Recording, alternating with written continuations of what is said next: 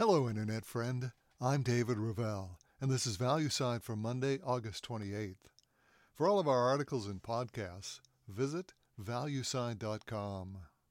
Well, today, sometimes the destiny of the whole republic rests on the fate of one man.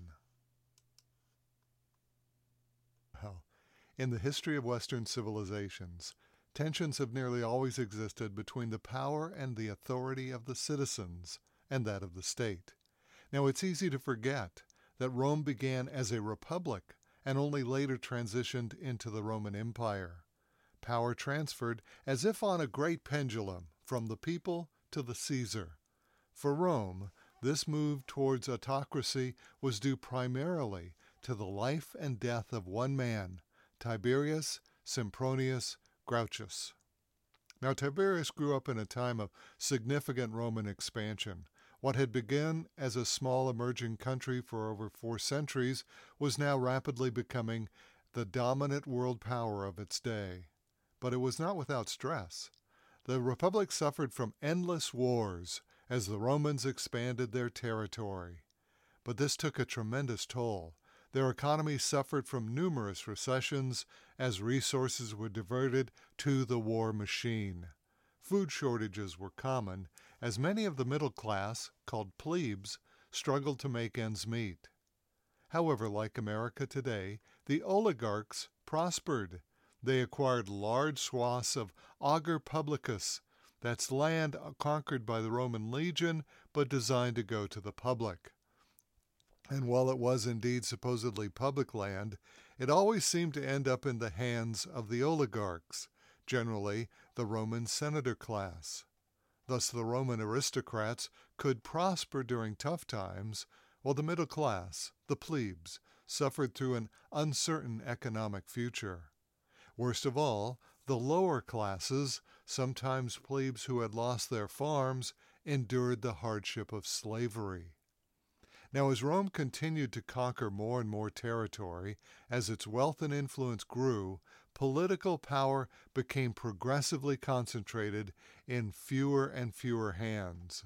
The middle-class plebes found themselves in a giant vice, forced to bear the burdens of endless war, and often subject to conscription into the Roman legion.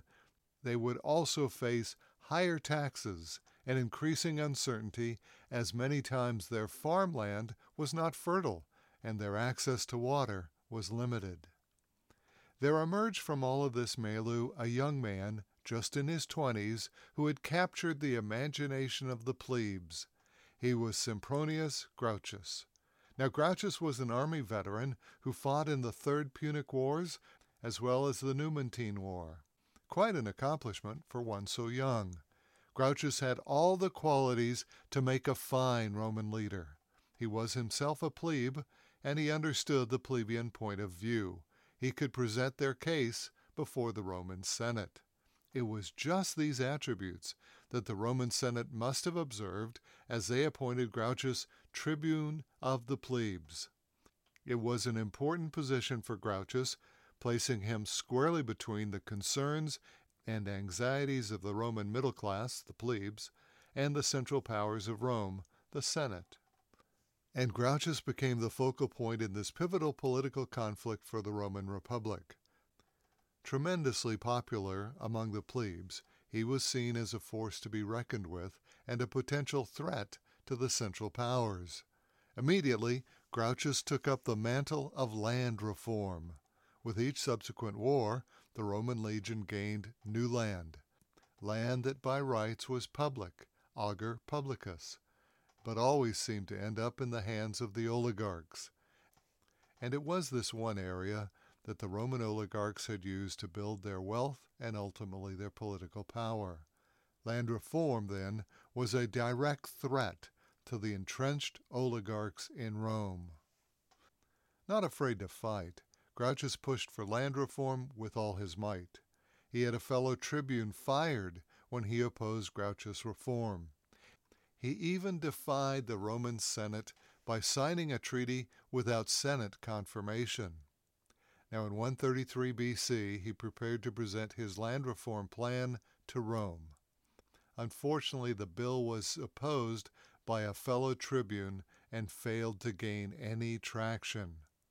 But this was enough to show the Roman Senate and all the oligarchs that this young man was a danger to the ruling establishment. Gracchus was incredibly popular and unafraid to use unconventional methods to push his agenda. In short, Gracchus did not understand his place, quote-unquote, in the Republic. He would have to be dealt with.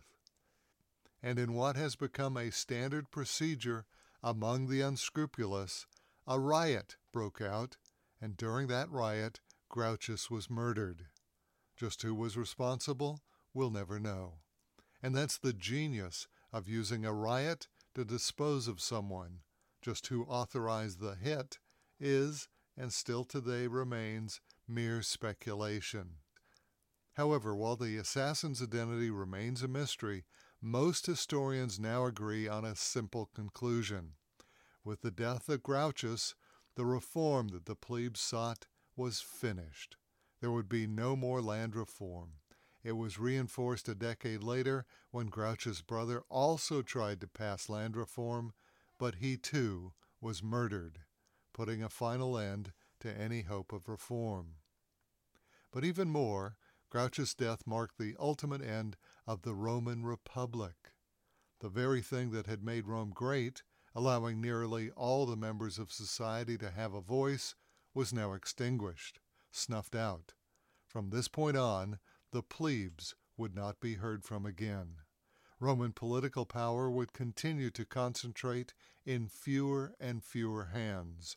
Ultimately, 160 years later, one man, Gaius Julius Caesar Augustus, became the first Caesar in a long line of total and complete dictators.